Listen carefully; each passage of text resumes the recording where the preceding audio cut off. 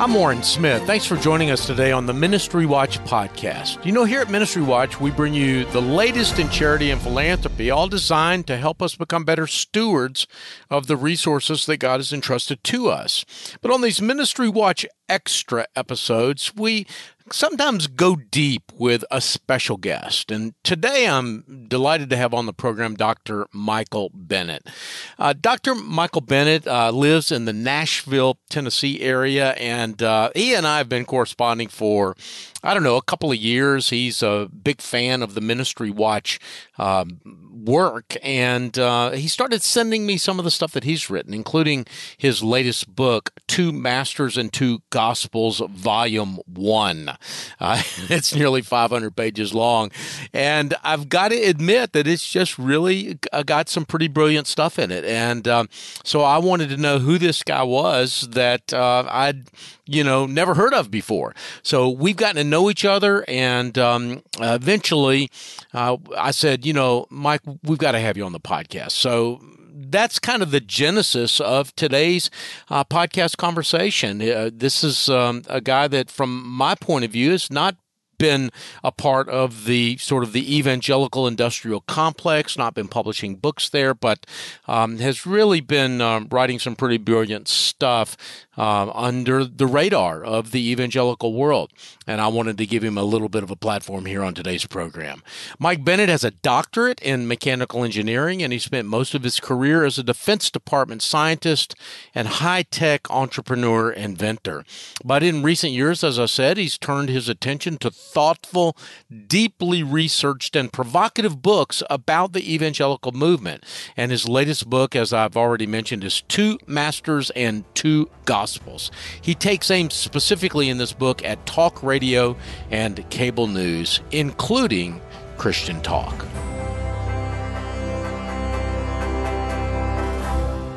Dr. Michael Bennett, Mike Bennett, welcome to the program. It's great to have you on and also to talk about your book, Two Masters and Two Gospels, Volume 1. So there's another volume coming? There's 2 volumes coming. Oh, my word. At least for now. Another series I did was I was trying to get a book of material out, and I'm on 13 volumes. But this one, I'm going to try to stick with 3. That's amazing. Well, and this book runs to 450 pages or so. A breezy 450 pages. Well, it is interesting. I will say that. And but the subtitle here is The Teachings of Jesus versus the Leaven of the Pharisees in talk radio and cable news. You are in some ways kind of an equal opportunity offender here. You're not just aiming at sort of the secular mainstream news media. You're talking about Christian radio and some of the conservative talk shows as well. Do I have that right?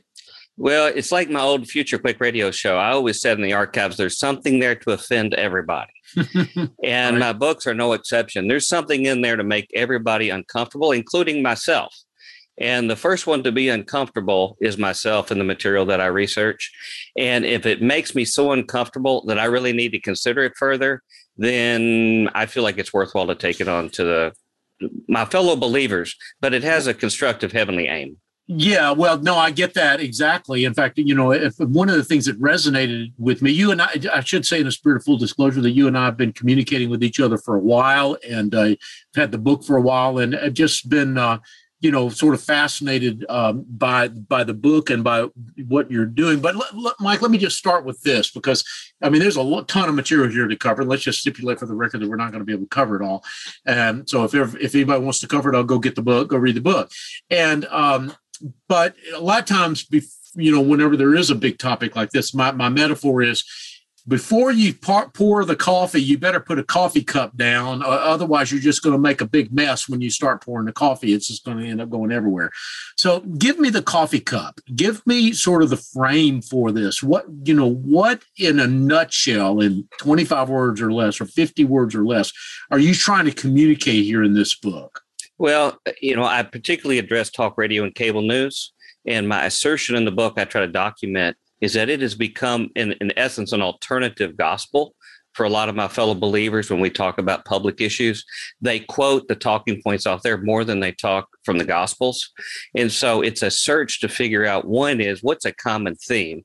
And I propose that it's the same wealth-centered message that the Pharisees had and what Jesus called the leaven of the Pharisees.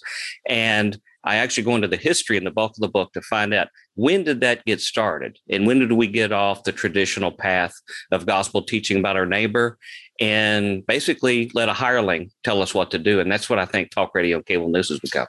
Yeah, and let's just stipulate for the record that you have a PhD in engineering, but you were a Christian from a relatively early age. You talk about you and your brother discovering the faith together in some way. So, I mean, this is but it was in a Baptist church. It was a fairly conventional background. I mean, this is not coming, kind of out of left field. But and again, correct me if I'm wrong here on this, Mike. You, as near as I can tell, you identify. One of the, I guess you could say, one of the ideological villains, or one of the ideas that's so dangerous, is this idea of Gnosticism. Can you kind of tell me what Gnosticism is and why you think it is sort of, one of the pervasive heresies of our time? Because we think about, the book of Colossians, for example, was aimed in some ways towards the Gnostic heresy back in the first century. Are you telling me that that's still around today? Well, the early church had two main enemies. One were the Judaizers, the legalists, and then the others were the Gnostics. And the apostles warned us to be concerned about both sides. And the main enemies were inside the church, not the external enemies to the church. Gnosticism is basically a view that says, rather than revelation, knowledge, the obtainment of certain hidden knowledge that's not available to the masses, is the key through the advancement of your understanding to achieve a godlike state. They express it in many, many different ways. In recent years, we would associate that with sort of a new age movement or the human potential movement that was taught. But what I show in my book is, even through the kind of conservative Christian media that I was raised on as a conservative Christian, I would identify myself as a Bible-believing Christian today more than ever. But what I show historically is that surprisingly, the earliest Gnostic influences in America that started all those movements wormed their way into conservative Christian media. And it was a story that I was not told and had to do research to actually find out its impact. Yeah.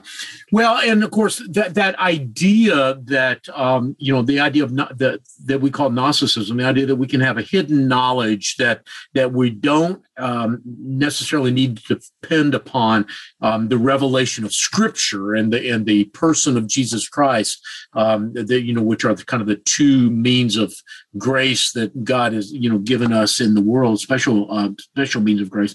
It leads us down all kinds of crazy paths. I mean, it's in some ways it's where the transgender and the gay movement comes from. I mean, if we can just decide that we're not male and or not female just because that's what we want or that's what we desire. In other words, objective reality plays no role. God's ordering of the universe plays no role.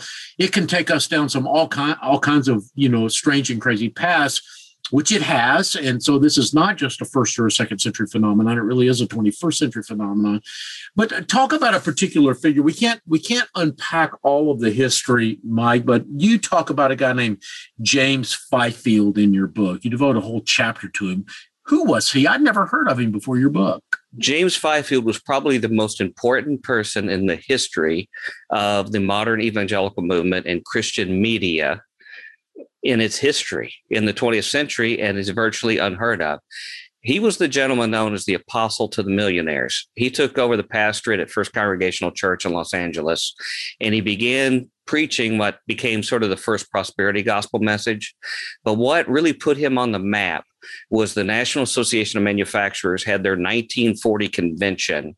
It was on a radio live, and they were trying to rehabilitate the image of big business after the Depression. because they were blamed for their hubris and greed for bringing the whole country down. They were terrified of the New Deal, pensions for military, pensions for old people, jobs programs, and they weren't getting any traction in fighting it. And he showed up and gave a talk and said, there's only one group in America in 1940 that still had the trust of the public, and that was the clergy. And he says, if you're going to get your message, your pro-business, pro-wealth message accepted by the masses, you've got to put it in the mouthpiece of the clergy. And it was said that it electrified the crowd. And so the main players in that group and in the other business councils that were there were a lot of oil men like J. Howard Pugh, founder of Christianity Today, several other key figures, and they began putting money into the pockets of this gentleman to start something called spiritual mobilization. And what they did was they created a new message that really looked down on the poor, looked down on any assistance to them. It vilified the government, that the government was not something to be watched, but just actually hated and to be made the enemy of the people itself. And so methodically, they began sending this message targeting the clergy to the point that they were actually paying $5,000 to clergy to preach pro-business messages around the country. And most of our clergy, particularly our conservative clergy, got these spiritual mobilization newsletters. They were called Faith and Freedom. And that's where the Gnostic element comes in, because actually they brought in some spiritual teachers that were the ones that got these same Fortune 500 people as the first people into the LSD movement and into spirit channeling and all this other crazy stuff. At the same time, they were working on the foundations of what we know as conservative Christian media. And it's a story I don't know has been told. Well, no, I think you're exactly right. And I want to be clear. I mean, J. Howard Pugh, for example, has funded a lot of really positive things as well in his life. Of course, the Pew Charitable Trust today, which he helped set up, is doing all kinds of mischief in the world.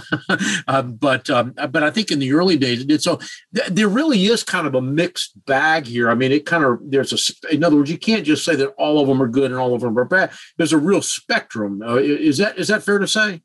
Well, if you look back in the Old Testament at the false prophets, the way you could tell them is usually they were really, really well funded. They were ingratiated into the power centers of society. They gave a very proud, patriotic message. And then you had guys like the prophet Micaiah or Elijah or others, and they're walking around giving a message that nobody likes and that the power center people don't like. And I don't think things have changed that much. And that's why I think we have to have a good degree of skepticism, even for the ones who are vetted and found are doing a good job for the Lord.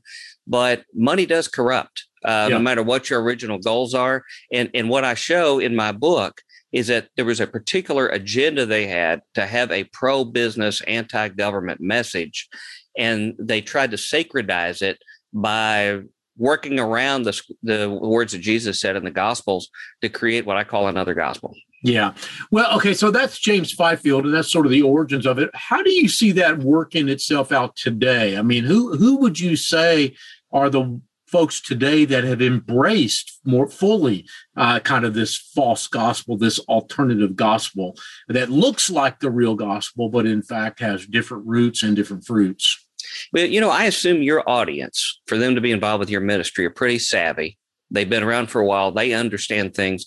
When they see a full-blown New Ager coming and talking about query and conspiracies and things like that, they can see these people a mile away. The real challenge for us to be discerning is when it infiltrates in our own ranks.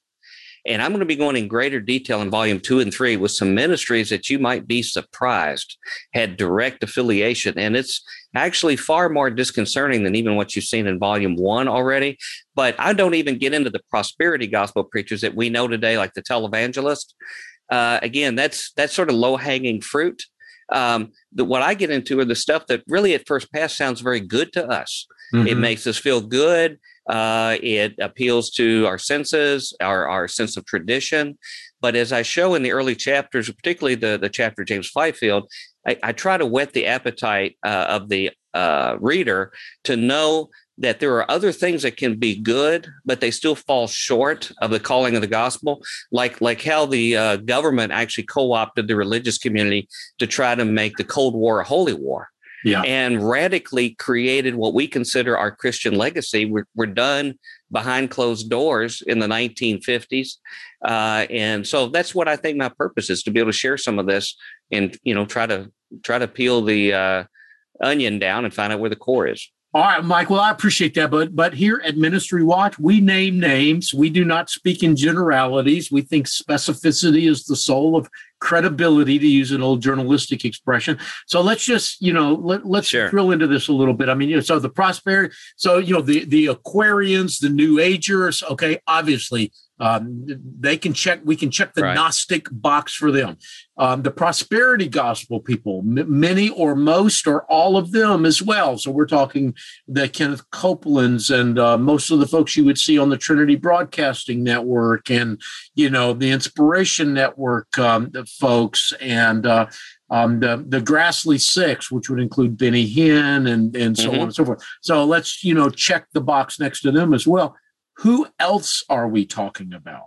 Well, that gets pretty disturbing if I start naming names, even though Volume 1 really basically limits itself to the time of the early 70s before we come up with the modern version of what the public calls the religious right with the Falwells and the Robertsons. I get into that more in Volume 2 of my book series.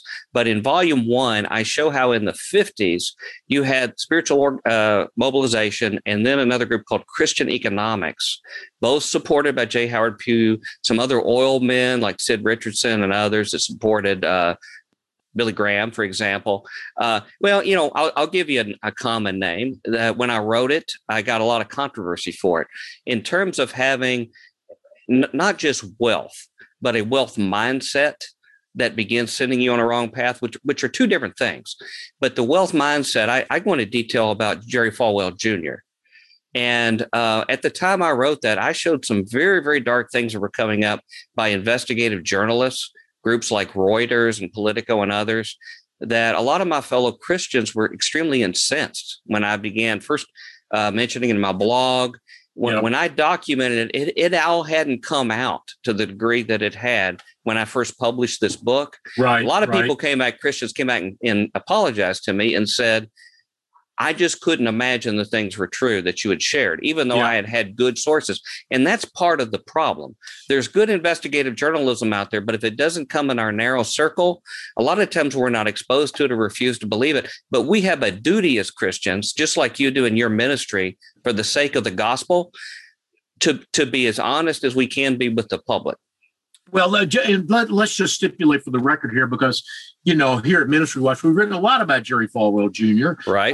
But we've written a lot about him within the past year. Your book came out in 2019, and you devoted pages and pages to Jerry Falwell Jr. And I'm assuming you were doing a lot of this writing if it came out in 2019, it was coming, you're writing in 2017, 2018, 2019. Correct. So, for that, so congratulations on breaking that story. And for obviously you were a prophet without honor, though, whenever it came out. And I think that's the other thing, Michael Bennett, that I want to ask you about right now is that what is it about us that cause us to be blind to or deaf to this kind of stuff, that we just refuse to see this stuff sometimes whenever it is in plain sight? Have we so fully embraced this, I guess you could call it this modern Gnosticism, that we get in some sort of a reality distortion zone ourselves that prevent us from seeing things as they really are? Is that the answer? Is my answer in my question, or is it more different than that? Well, thinking off the top of my head, I think it goes back to the first sin ever identified in the Bible, and that's pride. Satan was the first to succumb to pride. If you look back in the garden, he offered certain assets and a change of status of mankind where they could actually be more elite with the assets that they would require that he offers. And what happened when mankind, starting with Adam and Eve, considered that, it began to cloud their understanding of Scripture. And so they began to compromise And it just the few commands, the few information that God gave them at the time, already it began to cloud it. And when you look throughout the remainder of Scripture in the Old Testament, Israel refused to accept that they weren't fulfilling certain conditions of the Mosaic Law to let the land rest, for example, to help the poor, to observe their jubilees. And their opinion was, we're prosperous. These prophets are talking to us and we're doing well. We must be getting blessed by God because we're prosperous. And the warnings were coming, 10, 20 years before it all came down upon their head. And so they tend to gravitate to false prophets that make them feel good about themselves, that justify their opulence, that justify the lifestyles that they live, the exploitation of other people, whether enslaving their own kinsmen or economic exploitation, where God says the poor were not getting justice in the courts. I mean, even to the point in Psalm 82, where you read about the B'nai Elohim, divine council there in Psalm 82, the principalities and powers over the nations. God doesn't say he judges them because of idolatry or other horrible sins. It says that the poor did not get justice in the marketplace and in the courts. And these are the things that we excuse when you have a wealth-centered mindset. It's not the wealth that's bad. It's a wealth mindset. And that's why Jesus said it's hard for a rich man to enter the kingdom of heaven. Not impossible. You see the Josephs of Arimathea that actually was able to transcend that. Other wealthy people were able to do wonderful things, but it still is a wicked thing. You see that Ananias and Sapphira come around in the church, and it's the compromises that begin that are the problem. America has a particular problem because we're a very proud people. We see ourselves as exceptional, just like ancient Israel saw themselves as exceptional. So you feel like you have certain indulgences because God needs you. So you don't have to take seriously some of these commands. So I think that's why we have a particular propensity. But these people make us feel good. It's just like I mentioned about Jerry Falwell when he was invited on Jerry Falwell Jr., a political candidate's jumbo jet. He was impressed by the trappings of the jumbo jet. And all of the things that are on board, it had nothing to do with the character of the person he was affiliated with, their cause. It was the sense that I'm now important and I'm now with the elite. And in our local churches, it's the same problem. We have teachers that say, if you get involved in this certain kind of business or sell these kind of things or hang out with these kind of people, you're going to be able to hang out with a higher clientele. And your mindset starts to change. You start looking down at people of humbler circumstances. You start seeing that God hasn't blessed them. And this is what the Pharisees taught.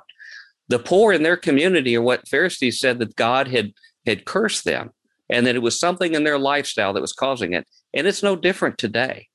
And this is what I'm trying to show in talk radio and cable news today. It perpetuates that. And even in the pulpits of our churches, we have the wealthiest, the most successful, the biggest corporate people in business. They're the ones that get invited to speak from our pulpits, not the social worker, not the others who work quietly behind the scenes in the soup kitchen. It's people who are the elites in our society. Why are the children of God the ones perpetuating the same values that the Gentiles do? Yeah. Well, I think that's a good word. And of course, we've written a great deal in Ministry Watch about how we have idolized our celebrity preachers. And so I get that in my bones. I understand what you're saying. It deeply resonates with me. Mike Bennett, we've got to bring our conversation to a close, but let me just ask you this kind of in closing. There are going to be people maybe that have listened to us and they're like, I'm convicted or I want to know more. And, obviously, like I said, we can say, go read your book. That's all well and good. But if you just had one quick word for people listening that said that, that was a word, I don't know, of encouragement or exhortation or advice for, and what would that be? And I don't know whether it would be, stop doing something you are doing or start doing something you're not doing. But what would that sound like? What would that look like? Well, I'll ask them the first question in the Bible. When Cain asked God, am I my brother's keeper? And I'm going to ask them, do they believe, are they their brother's keeper? Do they have the burden the Good Samaritan does? Are they their brother's keeper? And is it their responsibility to respond? Because the simple teachings of Scripture, I can't give them any kind of deep revelation that I found from the third heaven, I say go read the Sermon on the Mount and how God elevates the stranger and the poor or anyone on the margins of society. And we are to be their advocates so that we can spread the good news. And my whole purpose in writing this book is I see some storm clouds on the front that's going to take the wonderful time of my upbringing of being able to share the gospel door to door with people and lead them through the 4 spiritual laws and the Roman road. And people are getting very cynical about that. And I understand a little bit why they are. And I want to salvage a Christian testimony in 21st century America and do my little part of it. And that's why I support your ministry. That's why I every day take that information and I do something with it. And if your listeners are their brother's keeper, I don't want them to be terminal users of this information. They need to find out, how does that change how they regard the people of lesser circumstance in their society? How do they look at them? Every facet of their life, they need to change it, whether it's in the ballot box or how they react with their neighbor in the community or in their church. But we've got a lot of soul searching to do. And I want to promote a culture of soul searching, introspection, and be careful who are the strangers and hirelings that we listen to. Just because we're trapped in a car in our commute every day back and forth or turn on cable news, we don't know who these people are. We don't know their motives. And that's what my research tries to do, is to shed a little light on who these people are, who they're getting their money and support from, and how does it affect our holy calling that we have in advancing the kingdom of heaven.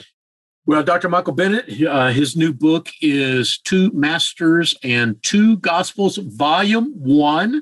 And so I anxiously await Volumes 2 and 3. So thank you so much, Mike Bennett, for being on the program today. It's been a blessing and very nourishing food for thought. Thank you so much.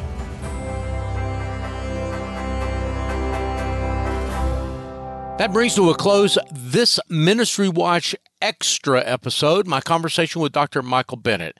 His latest book is 2 Masters and 2 Gospels, Volume 1, The Teachings of Jesus versus the Leaven of the Pharisees in talk radio and cable news. You can learn more about him at his website, MikeBennettBooks.com. A couple of quick reminders before we go. I'd like to let you know that there's a quick, easy, and absolutely free way for you to support this program, and that's simply to rate us on your podcast app. The more ratings we have, the easier it is for other people to find us. You can also leave a comment when you give us a rating. The app is not a two-way street. In other words, I can't respond to the comments that you leave there.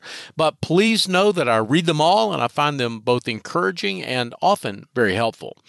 If you do decide that you'd like to support us financially, I want to share with you a special offer that we have going this month. For a gift of any size, we will send you a 1-year subscription to World Magazine as our thank you gift. That's a digital and print subscription. If you went to World's website, this would cost you more than $100. But if you go to our website, you can essentially set the price. But of course, we hope you'll be generous.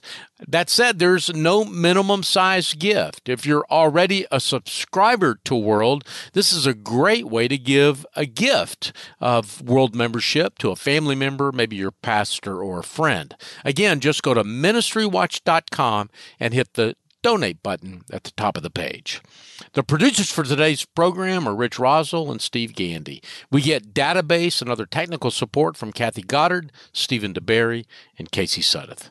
I'm Warren Smith, coming to you from Charlotte, North Carolina, along with my special guest today, Dr. Mike Bennett, coming to us from Hendersonville, Tennessee, just outside of Nashville. You've been listening to the Ministry Watch podcast. Until next time, may God bless you.